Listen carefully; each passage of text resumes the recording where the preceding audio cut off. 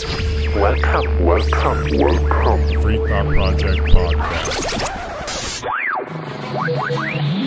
I don't want you to protest. I don't want you to riot. I don't want you to write to your congressman because I wouldn't know what to tell you to write. I don't know what to do about the depression and the inflation and the Russians and the crime in the street. All I know is that first, you've got to get mad. You've got to say, I'm a human being. God damn it. My life has value.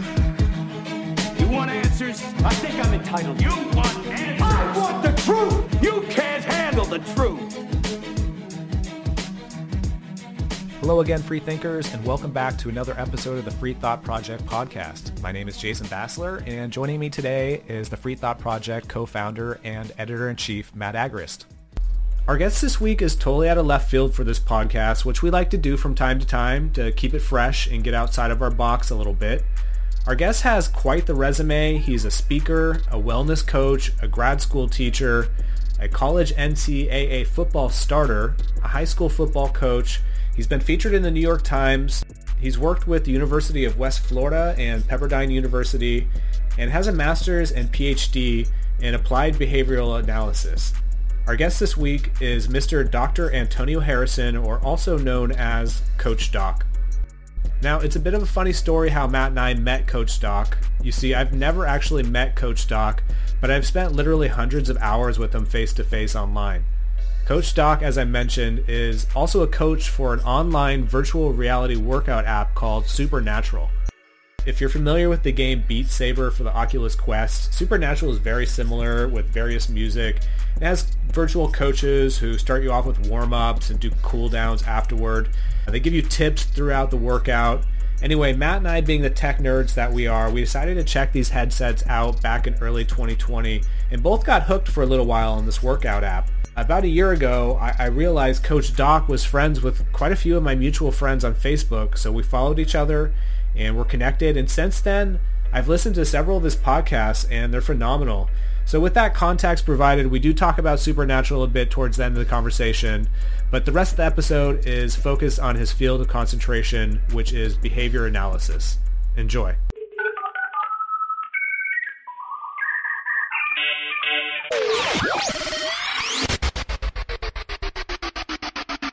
Welcome to the show, Coach Doc.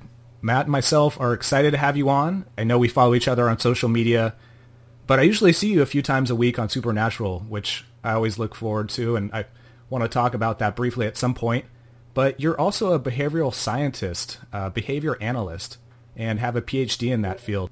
I'm really fascinated by this topic, and according to Google, an applied behavior analyst is an expert on the science of behavior and how it is applied to problems of individual and social significance. A little bit more in-depth explanation would be applied behavior analysis, which is also called behavior engineering, is a scientific technique concerned with applying empirical approaches based on principle of respondent operant conditioning to change behavior of social significance. So is there any chance we could maybe learn about what got you interested in this path and what chose you to focus on this field? Yeah, well, first off, thank you guys for having me. And second, before I even talk about that, let me just say all that technical jargon just means I know why people do what they do and how to get them to do other things. That's it. When I played college football and I was 4-year starter, and I thought sports, professional sports was going to be the avenue of my life. And my senior year, first game, the inside of my ankle touched my groin. And I was casted hip to toe for 9 months, had this unbelievable surgery where it was basically 4.5 surgeries in one. And during the surgery, just on the cutting table alone, I was there for 12 hours. And about 10 hours into it, I started to come to out of anesthesia. So they strapped me down crucifix style and flooded me with anesthesia because they didn't want me to go into anaphylactic shock. And it put me in a medically induced coma for 3 days. And so I went in like 198, 200 pounds, no neck, big muscles football player. And I woke up at 155. It was kind of crazy. And so I had no plans on coming back to California. I was in Iowa. And so I came home because I needed help with like basic, human necessity. Like I need someone help me to shower, someone to grab my plate of food. And I was sitting around, and by the time I got rehabbed and started working, I was a second grade school teacher. I was working 3 nights a week, graveyard shift at 24-hour fitness, and a bouncer at a club on the weekends. Like I just didn't know what to do with myself because my whole identity was wrapped up in athletics. And so I was like, you know what? I've always enjoyed school. Let me contact one of my favorite professors from undergrad and see like what he thinks I should look into. And I didn't know he was a behavior analyst. He never talked about it because he just taught general psychology. And he said, you should look into this thing. You've always enjoyed when we run experiments where you observe individuals and manipulate the environment. And I looked at the science and it just made sense to me. And so I went and applied. But in hindsight, when I look back on why I chose it, my love for people watching was a survival skill. I grew up in a pretty turbulent environment at home with drugs and gangs and incarceration. And I got put in a lot of real sketchy situations. So like I had to know where the exit was, who was safe, who was sketch, and like make a judgment call about people and environments real fast. And that just happened to be, that survival skill happened to become something I really enjoyed, just watching people and seeing how people move and shake. And so that's a long-winded way to say how it all kind of came together in that present moment, and then how I look back on it in hindsight, and it just fit.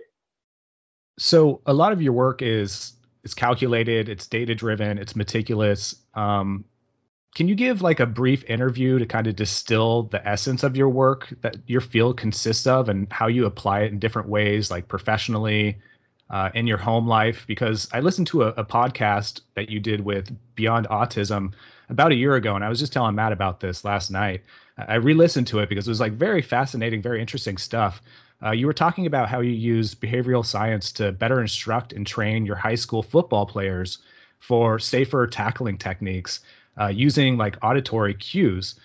And eventually, I think you said it was after like 20 sessions or something, but eventually they had like 100% effectiveness rate, the students who participated. To me, it's like really fascinating to be able to kind of like hack people's minds like that.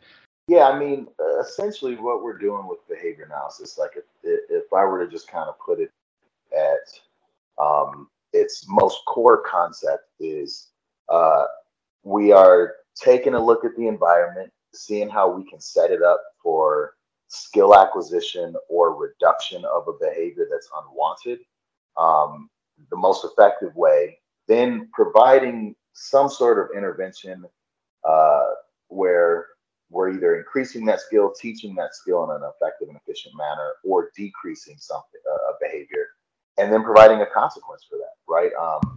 It happens everywhere, right? You go to work, you get a paycheck. That's behavior analysis, right? You are receiving a reward for engaging in a behavior. You see a cop, you slow down, right? Like that's a stimuli that you see that says, hey, slow down or you're going to get a ticket. Laws, rules for games, everything that is engaging with behavior, you can see as behavior analysis. It's just that we talk about it in a very technical language that's different, but it's happening all the time. I'll give you another example that's not one with the tackling, but for my dissertation, I had read this book by Alfie Kohn called Punished by Rewards. And he was huge on the education lecture circuit. And his book essentially said, we shouldn't give kids rewards for things they should be doing because it decreases their intrinsic motivation. And for my field, that goes against what we learn, right? Like we're rewarded for everything that we do or punished for everything that we do, which is what creates a history for us to be able to predict behavior in the future. And so I said, I coach this high school football team. We only got 200 boys in the high school. We compete against water polo and cross country in the fall. So like to get 27 kids on a varsity football team, we're thanking the high heavens when most teams got 60 plus players.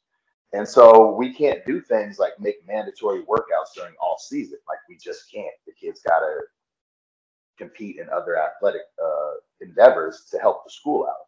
So in summertime, it's mandatory, it's voluntary workouts. And so I was like, all right, I want to kind of test this guy's theory here. So kids would show up to workout. They would line up, check in with me. I'd give them their workout. They'd go in, get their workout in, write down numbers when they were of the workouts they completed and how much weight. And when they were finished, they would turn that back into me. And we had a big sign on the weight room board that it was just an attendance record. And it's just public posting of their attendance. And we would check them off. And then for when it came time for their intervention, same thing. Only thing that differed was when they lined up at the door, I gave them what was called a mini preference assessment, which was just, what do you want to work for today? And their choices were either an iTunes gift card for one song, a power bar for, nutrition and health to get them bigger, faster, stronger with their workouts, or a helmet decal. And for those who aren't football savvy, if you ever watch football, and especially college and high school, and you see the guys with the little stickers on their helmet, it's just public posting telling everybody else that you're playing against that I'm a badass. Like I got lightning bolts or skulls or hammers on my helmet, right? And they go and do their workout, write down their numbers, give it back. I check them off. Then we remove that intervention, see what happens, and then re-implement it. And what happened was, well, first off, I should have never given the iTunes gift card because that was still when everybody had like the iPod and the little bean thing, but kids were ripping music from LimeWire. So like no one, it wasn't effective. Like they were just like, we don't need that. We get free music all the time. The power bar came in second because that helped them with their getting bigger. And then the helmet decal was the number one thing they wanted because they wanted to show everybody how much they were badass. But the results of the study showed that the kids who never showed up before we provided a reward, they never showed up when we provided it either because they weren't there. How can you receive a reward if you're not there, period, in the first place?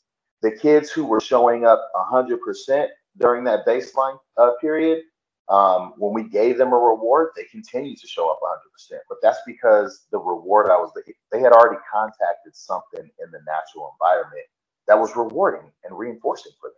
Whether that's like, praise of their teammates, hanging out with their teammates, getting away from their mom and dad, from being at summer home all day, finishing up summer school and coming in, and whatever it may be, getting bigger and stronger and flexing in front of the mirror, who knows? But where it really mattered were those kids on the fence, the ones who, without a reward, would show up a day, be gone 2, come 1 or 2, then miss 3 days. The moment we gave them a little reward for showing up, they were there 100% across the board. And in the world of something like athletics or anything else, those people who are on the fence, when they show up, it takes the team, the society, the culture, whatever it is, to a whole nother level, right? They're the deciding factor, those ones right there in the middle. Oh, it's interesting to hear that because, I mean, we'll see, that personal motivation for a lot of different aspects in society. The one that immediately sprang to mind was like the little blue check marks that people get, from like Twitter or just being verified. And it's almost like the status symbol, which I guess probably the stickers with the helmet is probably a very similar effect. And it's interesting to hear that was the kid's motivator, was to get that. I don't know if this quite aligns with what you're saying, but it did cross my mind as you were saying it, that you had spoken of an analogy when you're helping people with you also do wellness coaching on the side. You're health coach. You try to instruct people on how to get healthy and fit. And you said that a lot of times you would equate the situation to a house that had no electricity, and people would call you up and they would be like asking you for help, and you could always distinguish the two or the different types of people. And I think the two distinctions that kind of resonated in my mind was like, there's the people who just call you up and they just want the electrician to fix the house, right? They don't really care about what's happening. It's just like they want it to be done. They don't really care about all the details involved. And then it's the opposite person, the person who does want to know how you rewire the house. They want to be able to fix it again next time themselves. So, I mean, can you speak on that at all and your experiences with that? Yeah, no, I think what I was talking about at the time was the dissemination of our science. Like one of the things that it's very unfortunate, people in our field, we have this very specific technical language about things where they have these very specific definitions that you need to know what we're talking about. And we come in and use our technical jargon all the time. And people's eyes glaze over. It feels condescending, and people just don't like that. And so I'm always telling people, be yourself, be a human being before you're your profession. Like, get to know me, say hello, speak my language.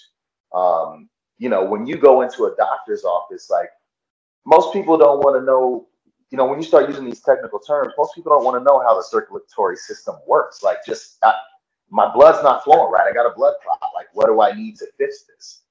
So I have equated it to someone whose lights went out. They call an electrician, come fix this. Some people want to know, some people don't. And you can always tell because of the people who have done their quote unquote research by looking stuff up on Google, or they're asking a bunch of questions, and you can feed them that knowledge. That's totally fine, but don't assume or make a judgment call that someone needs to know the language, because they don't. If they wanted to, they would have went to grad school for 5 years to learn, right? Like, they just want your help. They want your help. You are seen as the expert. Come in, be a good person, talk to them, get to know them, and help them out with what you need to. I will hear someone talk. I'll translate it for myself in behavior analytic terminology, and then retranslate it for myself back to the audience that I'm speaking in the manner in which they speak. Like, so that was the huge thing for me, which has stunted the growth of our science, is no one wants to be talked down to like you've got this information, this dictionary that no one else has, man. It's true, man. I remember when my son had a condition like with his head, and it was kind of flattening in the back. It's called plagiocephaly.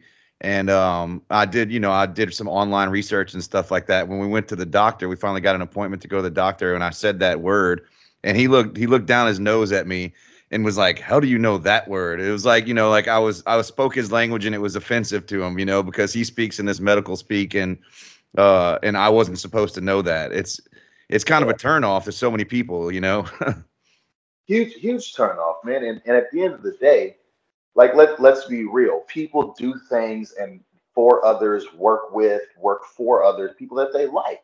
Like, I bet both of you have a barber that there's probably a better actual technical barber closer to you, but you drive further because you like going to that barber.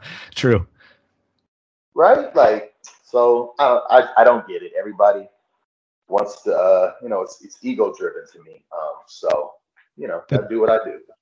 That's a great point, Doc. And I think I also remember hearing you speak on that. You were, I think, when you first got into the profession and had graduated, you had mentioned that you spent some time really trying to make your mark within that field. And it didn't really pan out to the same degree that you wanted it to. And you kind of reassessed. You kind of said, well, look, like, I'm not trying to just be somebody who talks at conferences and gets a pat on the back and get bought a beer at the bar afterward, like, I'm actually trying to be out here helping people.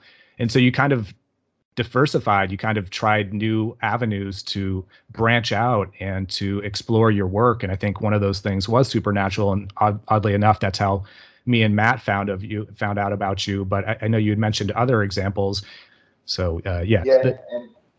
And I'll even add to that, man. For me, there's this, and it's a societal, cultural thing, maybe more so United States than other places, just because I haven't lived anywhere outside the United States. There's this idea that intelligence equals complexity, when real intelligence is taking something complex and breaking it down to its basic components. Right? Like, that's real intelligence, is keeping things simple. Why are we trying to conflate so many things and adding all these layers, and that's what makes you smart? No, if I can talk to a CEO, a doctor, a physician, a PhD candidate, but also talk to anybody walking on the street and being able to say the exact same thing and have them understand, that's true intelligence. Not making something so hard people can't figure it out. Right? This isn't an IKEA instruction manual. Good point. Yeah. And being an artist, a lifelong artist too, before I kind of transitioned more into my intellectual side, I recognized that while I was working on music and trying to make music as well. I would compose these like highly technical arrangements, and it seemed like nobody really cared. But once I dumbed it down and put like a 4 on the floor beat behind it, it seemed like all of a sudden people started to enjoy it. And I think the same thing could be said even in my newer endeavor with making content, social media content for our pages and for our organization, even the memes. And there's a really simple acronym, which is ironically it's KISS. Keep it simple, stupid. I mean, the more complex you get, the more people tune out. So there really is a balance there, and almost a fine line. And even some of the pop songs you hear on the radio, you think it's just pop trash, and it's like actually it takes some skill to really know how to write a song that's that poignant and still really simple and catchy. Two things that are cool to me about that. One is that same professor I called to find out what to do. The very first day I walked into Cycle 101, that's what he had written on the board, was KISS, and anyone knows what this means. And he was like, keep it simple, stupid. And that has stuck with me forever. It was just one of the greatest things I ever heard. And the other thing in talking about keeping things simple, and you were mentioning pictures like think about this. One of the greatest civilizations we revere in history is the Egyptians, right? Hieroglyphs. What the fuck are we writing in now with emojis? Right? Like that's a hieroglyph. We are telling a story and speaking with words through pictures. Something very simple that can be extremely complex and lead to something great. So like, do I love the written word? Of course. But my point is, again, simplicity is where true intelligence lies. It allows people to think and feel and behave instead of being perplexed about what the hell is going on. So yeah, I think that's what's so appealing about people like Neil deGrasse Tyson. Like he puts things in layman's terms, and because science and medicine is really interesting, but when they have that barrier there, that's it's not only like some people not only see it as condescending, but you just basically can't even understand it if you're not professionally trained in that. So being able to communicate it, these complex ideas is a skill not a lot of people have, which is why there's not a lot of people, the mainstream isn't very interested in science. You have to kind of dumb it down for the masses to be able to understand it. Well, and you make the point, you hit the nail on the head, man. Like once you don't understand something, majority of people are no longer interested. Exactly. Right? Like, wow, if I can't get it, then like, oh, I'm just not going to do it. I'm not going to learn it. So there's very few people who say, I don't understand this. I have to learn it. Like I got to get it down. So like you get people who lose interest in so many things that are relevant and important because people won't just stop letting their ego be inflated about whatever it is that their title is. Was when you make something, when people can't understand something, they lose interest. Which is unfortunate because there's so many great things and pieces of information out there. So why we try to make things too complex just doesn't make any sense to me. Keep people's interest, and it's not necessarily dumbing it down. It's just making it accessible, right?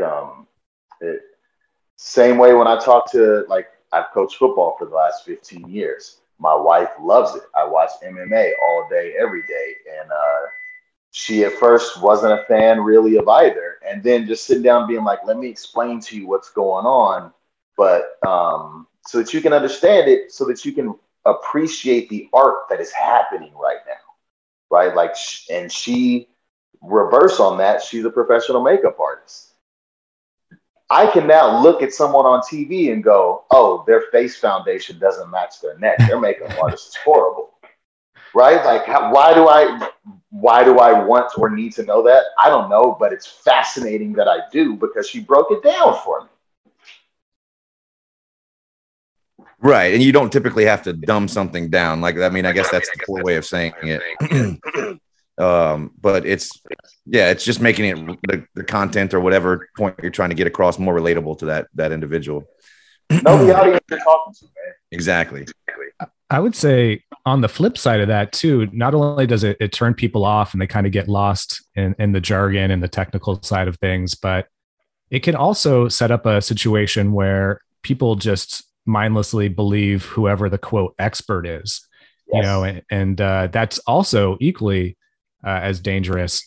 So, I mean, I don't know what your thoughts are about the whole COVID situation, but as somebody who's familiar with like the behavioral engineering side of, I guess, our emotions, our thoughts, our feelings, was there any red flags that you sensed with the way that COVID measures were rolled out to the general public as far as like emotional manipulation, gaslighting, people kind of compromising their ethics? Mostly because they just didn't understand exactly what was going on. And we also saw, you know, a lot of intimidation, fear, bullying tactics from our media institutions. What was your take on all that? It was scary. Like in part, so I guess I'll say first part is when it comes to the experts speaking, you can, no matter what the topic, you can go find expert opinion or empirical evidence that supports both sides of the argument. Mm-hmm. So your job to be an informed human being is to read both sides of the argument and make a decision for yourself, right? Whatever that decision is. What was a red flag for me was things happened so fast. Like all of a sudden there were these mandates and these things we have to do, and it didn't make sense. And the other part of it was to me history repeating itself in the sense of how we divide human beings. What's happening here? Like none of this makes sense. Nothing makes sense. And the toughest part for me was where you saw it in different places, because I get to do a lot of talks all over the nation and I get flown out places. California and New York were the only ones that were locked in like that. I went to New Hampshire. I went to Texas. I went to Michigan. Everybody was walking around doing their thing. And then at the same time, you got all these people saying you can't go anywhere. But then I see the Deer Park Arena for the Milwaukee Bucks during the final championship game with 60,000 people shoulder to shoulder. Like, it just doesn't make sense. And for me, that was the thing, was like, all right, forget what Fauci's saying, forget what whoever's saying, whatever representative and people on both sides. How does the mandates that are being enforced upon you make sense with what you're seeing? Nothing's adding up here. And so, you know, but I made sure to follow social distancing. I made sure to not, you know, put on my mask inside of a store when I was asked to. But at the end of the day, I'm also knowing that I'm 38. I am healthy and fit. I don't have any other diagnosis, so there's no morbidity. So I'm not the person at risk. Right? Like, I'm just not. I'm not the person at risk. And don't get sick like that. So, I mean, I don't know. Everything looked like a red flag to me. And then I don't know how deep we want to dive into who owns the patent and the amount of money the companies made off of all of this stuff and their year-end quarterly earnings, what they, you know, the 110% or whatever it went up like. Yeah. Well, clearly you want grandma to die, Doc. I mean, that's what I get from all that, right? well, here's the other, but interesting part about that, right? And this is a opinion that most people don't really feel for me. You saw how scared people were of death, and I don't understand that. No matter what you believe in, religion or spiritual or atheist, no matter what you believe in, no one actually knows what happens to you when you die. No one knows, because they can't come back and tell us, right? What if it's the greatest thing that ever happens to us and what we were meant to do was live this thing out so that we can die and have something dope? Yeah. I don't know. What if it is? So I don't fear death. Do I want to leave my kids and my wife and loved ones behind and have them sad? No. But I'm also not shaking in my boots about the idea of my physical existence no longer being here. So like, to me, though I want to keep people safe and don't want people to die early, evolution is a thing, man. Like it just is. Yeah, people were so afraid of dying that they literally stopped living, and they just went into they retracted into their homes. And man, sadly, it's still like that. I still see people, you know, we never down here in the South, like I'm in a red state. So we kind of, you know, we locked down for about a month, you know, they closed things, and then everybody said, you know, fuck it, we're going to reopen, you know, so that's what happened down here. But they still have people. I mean, I still see people every now and again, you know, in their car by themselves wearing 2 masks, or walking down the street outside wearing a mask, you know, or just completely scared. If they have to go to the grocery store, they're wearing gloves and they have, you know, 2 masks on. And so, yeah, I mean, that boils down to the inability to relay an important message to the populace. You know, that's the same thing. Yep. They, instead of being honest and transparent and speaking in a tone that would have, you know, had people better prepared, it was this fear rhetoric that was jammed down everybody's throats. And, you know, unfortunately, over half the country bought into it, and it devastated us economically and physically as well, and mentally. And I mean, thank God that this is all ending right now. You know, I don't know if this would have gone on another year. I mean, it's already bad enough. You know, we're in a mental health crisis. The next pandemic is mental health from all this shit. You know. Yeah, all the suicides and everything. It's insane, man. I'm glad I had your app when we locked down for like 3 weeks here, right? And I go to the gym every day, man. And the thing that kept me sane, you know, from not being able to go to the gym was Supernatural. Jason told me about it, and I started using it, and I was like, holy shit, this is amazing, man. And I kept doing it even after the gym opened back up for a little while. And it's just, you know, stuff like that. Like, a lot of people weren't working out. They just stopped going to the gym. They just lost their health and just declined into, you know, made themselves more of a target for COVID, you know, and complications from it. And, well, yeah, because we all thought it was going to be a 2-week vacation. That's why you saw drink hanging out going up, was because people's like, oh, 2 weeks off, let's grab some bottles, let's hang out. We got 2 weeks to do nothing. And that just got people sucked in for 2 years, right? And I respect anybody's decision on vaccine or not, on social distancing, on wearing masks, even though, like, I don't know why you would wear a mask in the car by yourself. Like, that just doesn't make any sense to me. But as a scientist who looks at data on a daily basis, the biggest thing that, like, crushed my science soul about this whole thing was recently when the CDC director came out and was like, yeah, we have 2.5 years worth of data, but we're not going to release it to the public because it's not prime time ready. Those were the exact words. It's not prime time ready. Data doesn't need manipulation or spin, PR spin. Data is data. It tells you what it tells you. Release it. Let us see what it said. Don't think we are not intelligent enough to comprehend what this data is saying, and that you have to put a PR spin on it to make it prime time ready. Whatever the data says, I'm going to make a database decision. Right.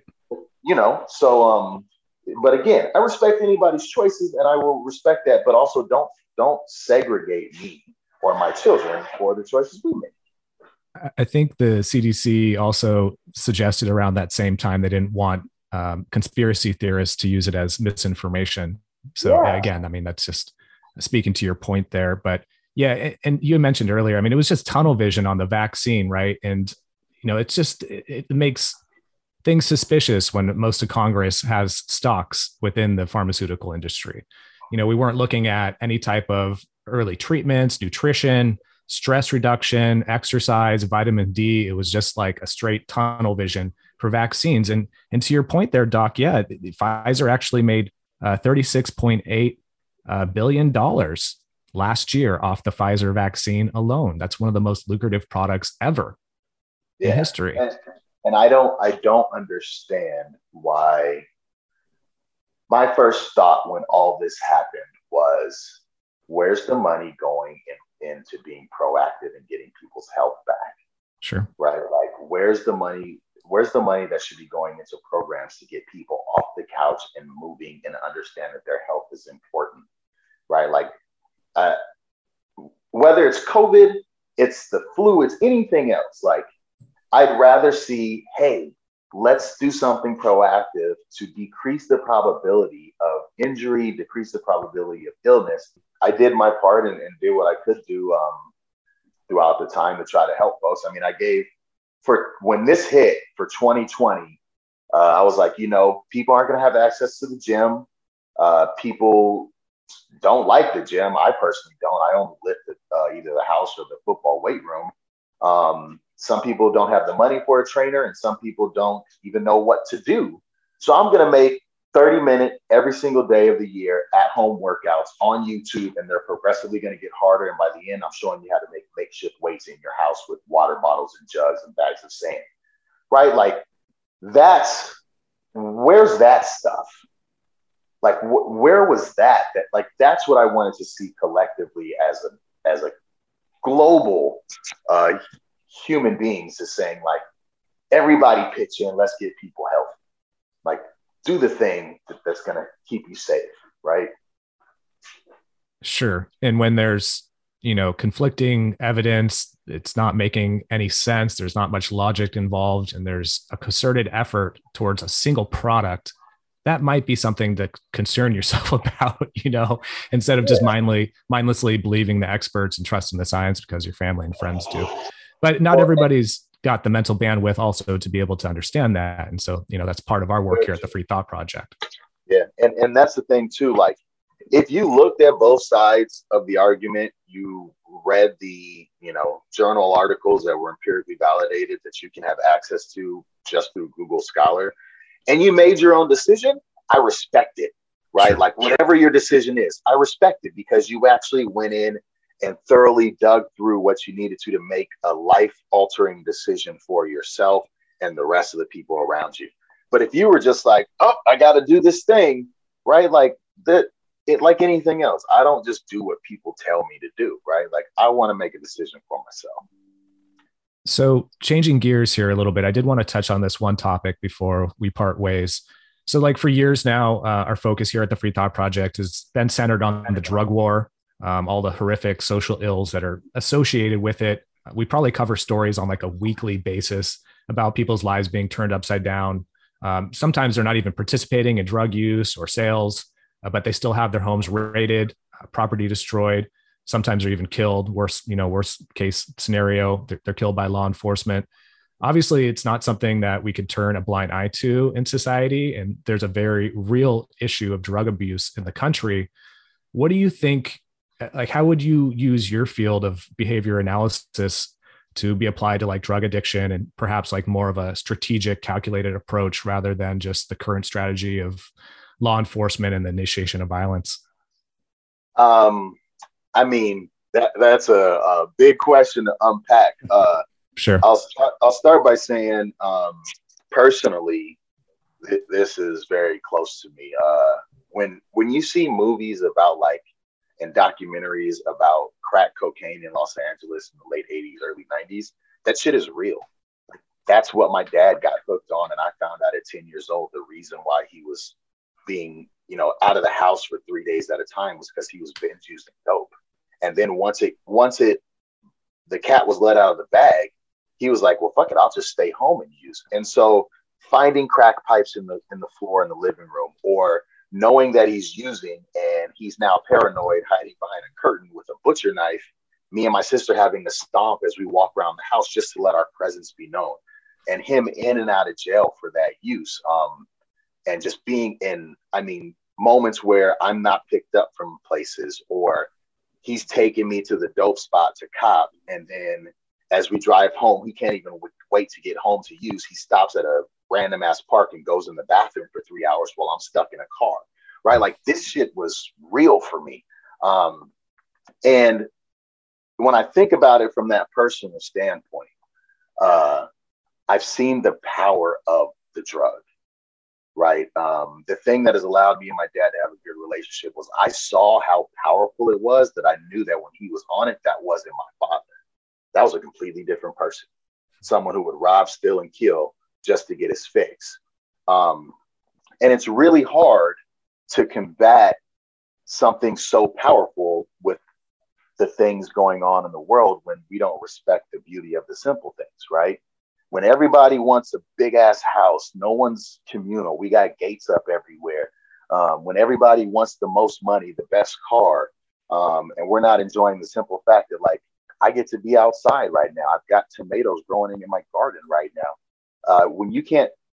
When those simple things aren't powerful for you, how do you compete with a drug that will make you rob from your family? It's really hard to do.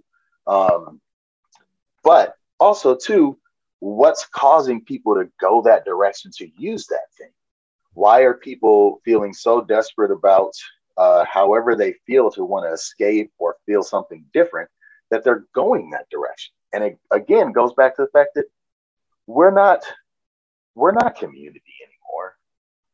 Like, there are people like you guys yourselves who are in pockets who are trying to make community a thing again.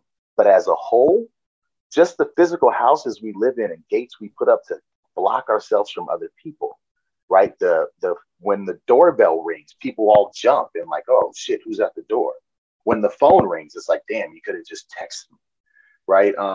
So our culture and society has made people more isolated and then staring through the lens of, whether it's social media or anywhere else, of the things that they desire instead of seeing the beauty that's around them. So people escape to that thing to try to make themselves feel better. And there's all kind of policies and different things we can set up from a behavior analytics standpoint. But for me, the bigger issue is the fact that the way in which we live is not how we were fucking meant to live as human beings. It's just not. Why do we have to pay to live on a planet we didn't ask to be born on? Why do I got to pay rent to just survive? And why is my rent in California different from the rent in Iowa? Like, none of this makes any sense. And it makes you feel sometimes like, you know, you're isolated from the world and you are this separate thing, when in reality, we are all this collective thing that have the exact same formation of elements, like exactly the same, the stardust. So again, I think you can put in policies. I think there more policies could go to being proactive instead of reactive. But for me, the war on drugs was just a way to put certain populations in jail. And then you saw how it flipped when that population was part of the opioid crisis. All of a sudden, there's all this money and funding going into it. All of a sudden, it's a big concern. So to me, it felt like the same thing, just a different day. And so I don't know how you fix it in the place that we live in, and how far we've gone in terms of isolating ourselves from the world and then desiring these material things. But it always comes back to me about everything in this world, regarding drugs, whatever. Are you working on you and trying to make yourself be better, which makes everything around you better, which if we all did that collectively, well, shit, we'd be pretty well off. And everybody would feel a lot better about themselves, and things like that wouldn't happen as often, and situations and circumstances wouldn't be presented where you don't have a choice but to sell dope or use it, or it's everywhere and you're going to be likely to try it because the probability of it just being present increases the probability that you're going to do it. So it's hard for me to answer that question without a lot of things that I feel go into that. Sure.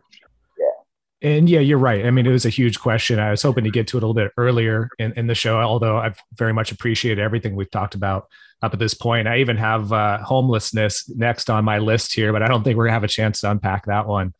But yeah, you're right. It's not a theory, you know, it's actually fact. The drug war was created and started. Richard Nixon actually admitted in 1972 was to target hippies and blacks. So, I mean, it's been successful. The U.S. has the largest prison population in the world. They still can't keep drugs out of prisons.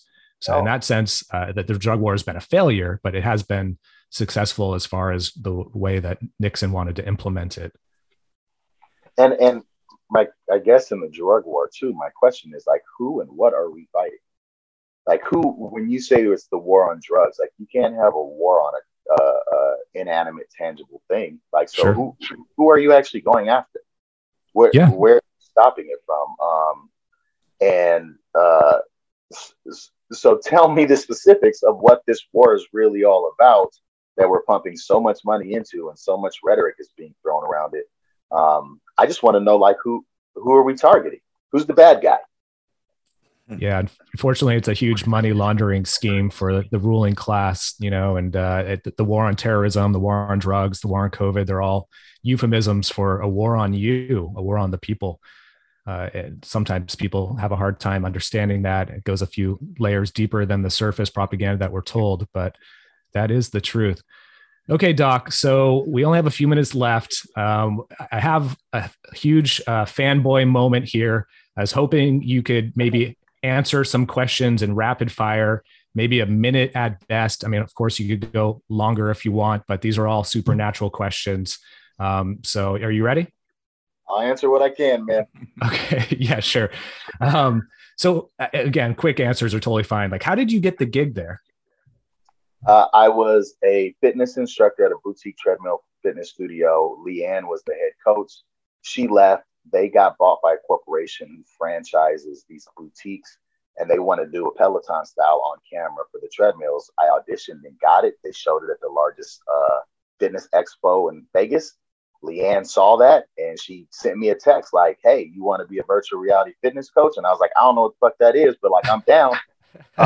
And so I went to interview and I auditioned and I got the gig. Nice. I love it, man. Is Leanne as cool as she seems? It sounds like it. Super cool. I got Leanne's back for life, no matter what. Like she's a badass that I will rock with till the wheels fall off. Yeah, she really is amazing considering some of her recent life events as well. Okay, so is there any like competition between the coaches with scores on Supernatural, or is that kind of not something that you guys are supposed to do? No competition at all. And in part is because when we record workouts while we're doing them, that you guys don't see, it's the reason why we have points, because the points attributed to workouts. So it's kind of difficult because I may have 3 workouts, but Leanne may have 5 to shoot that week. And Dewana's got 4 and Mark's got 2 and Rainier's got 3. And so it's hard. It's just not like we're at home and being like, all right, we're going to compete against each other, because the sheer nature of the work makes it different for what our point values are. Fair enough. I can see that. And okay, only a couple more here. Box or flow? Which one is your favorite? Come on, man, boxing. Oh, no shit. Okay. I like the flow maybe a little bit better. I feel like it's maybe a little bit more of a cardio workout, but I mean, the boxing is still fun too. And I love that addition. I just get hyped with boxing. Yeah, right. For sure. And then what's the key to getting a diamond, man? I've been doing this for 2 years. I have 200 plus points. I still never got into diamond. Consistency. The exact same way you strike or in flow or punch in boxing in a low is the exact same way you need to do it in a high. So you can't go, I'm going to up my intensity and how hard I swing in a high because it's a high, but then in a low, not be as hard. You got to be the same way all the way through, low, medium, or high. And after a while, that will set your baseline. And now every time you hit that, you're going to get a diamond because you're doing the exact same way. So still push yourself, but be consistent. I shouldn't, if I'm in a ring, let's put it this way. If I'm in a ring with a 75-year-old man or a 25-year-old man, you better believe I'm going to throw the same way because I'm in a ring. I'm not switching it up for the 75-year-old, right? Like, you got to keep it consistent. I love that answer. All right. And one last bonus question, non-supernatural bonus question. Okay. Top 3 California rappers of all time, because I know you're a hip hop fan. Oh, shit. I mean, God, man. All right. Just how about one? What's usually your favorite? Well, what I was going to say off top was Pac, E40, and Snoop Dogg. Okay. I mean, you can't go wrong with that from California. I won't say none of those 3 are my favorite rapper of all time or lyricist of all time, but for California, to me, those are the top 3. For sure. All right. All great answers. And I know I did mention to you if you want to keep it brief, but like, is there anything you could share with our audience from your perspective? I know you're a very rounded, very educated person. Like, there's so much disharmony in society. There's so much tension, and it's seemingly more and more, it seems like chaos. Is there any thing you could speak on to as far as solutions to kind of, I don't know, fix this broken ship we're on? Yeah, you got to go within, right? You got to do work on self before you can help anybody else, right? There's a reason they tell you to put on your mask on a plane going down before you help a kid put on theirs. And that's a child, right? Like, you got to go within. The moment you grow self, everything else around you changes. And you can't help anybody if you are disheveled, broken down, stressed out, tired, unhealthy. Like, you got to be on point before anything else. So I really hope people curate their own experiences, take what's useful, keep it, drop what's useless, but focus on them before they look at anything else.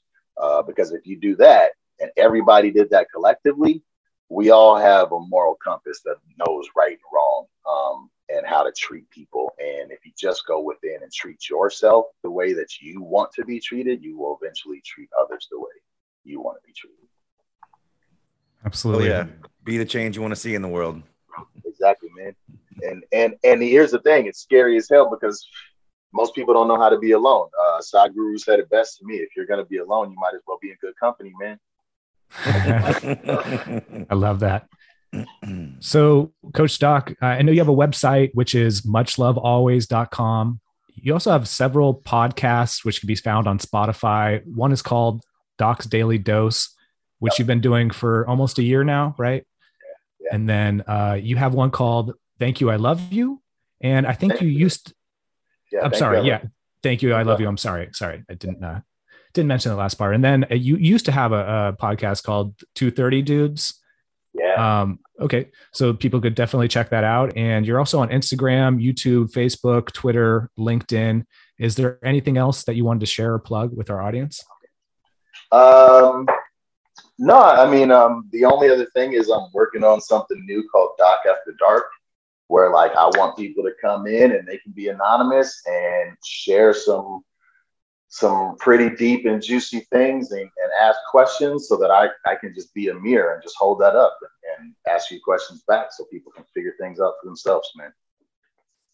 Yeah, that was one of the things that caught me by surprise when I listened to a few of your podcasts. And, you know, here and there, I'll if it comes through my news feed, I'll turn it on. You mentioned to people like several times throughout, you know, these podcasts that anybody could reach out to you and you will give them a response and you'll give them some feedback. I just thought that was amazing, man, because there's so few people that actually have that genuine positivity that they're willing to accept anybody's communications. I mean, I think that's a beautiful thing.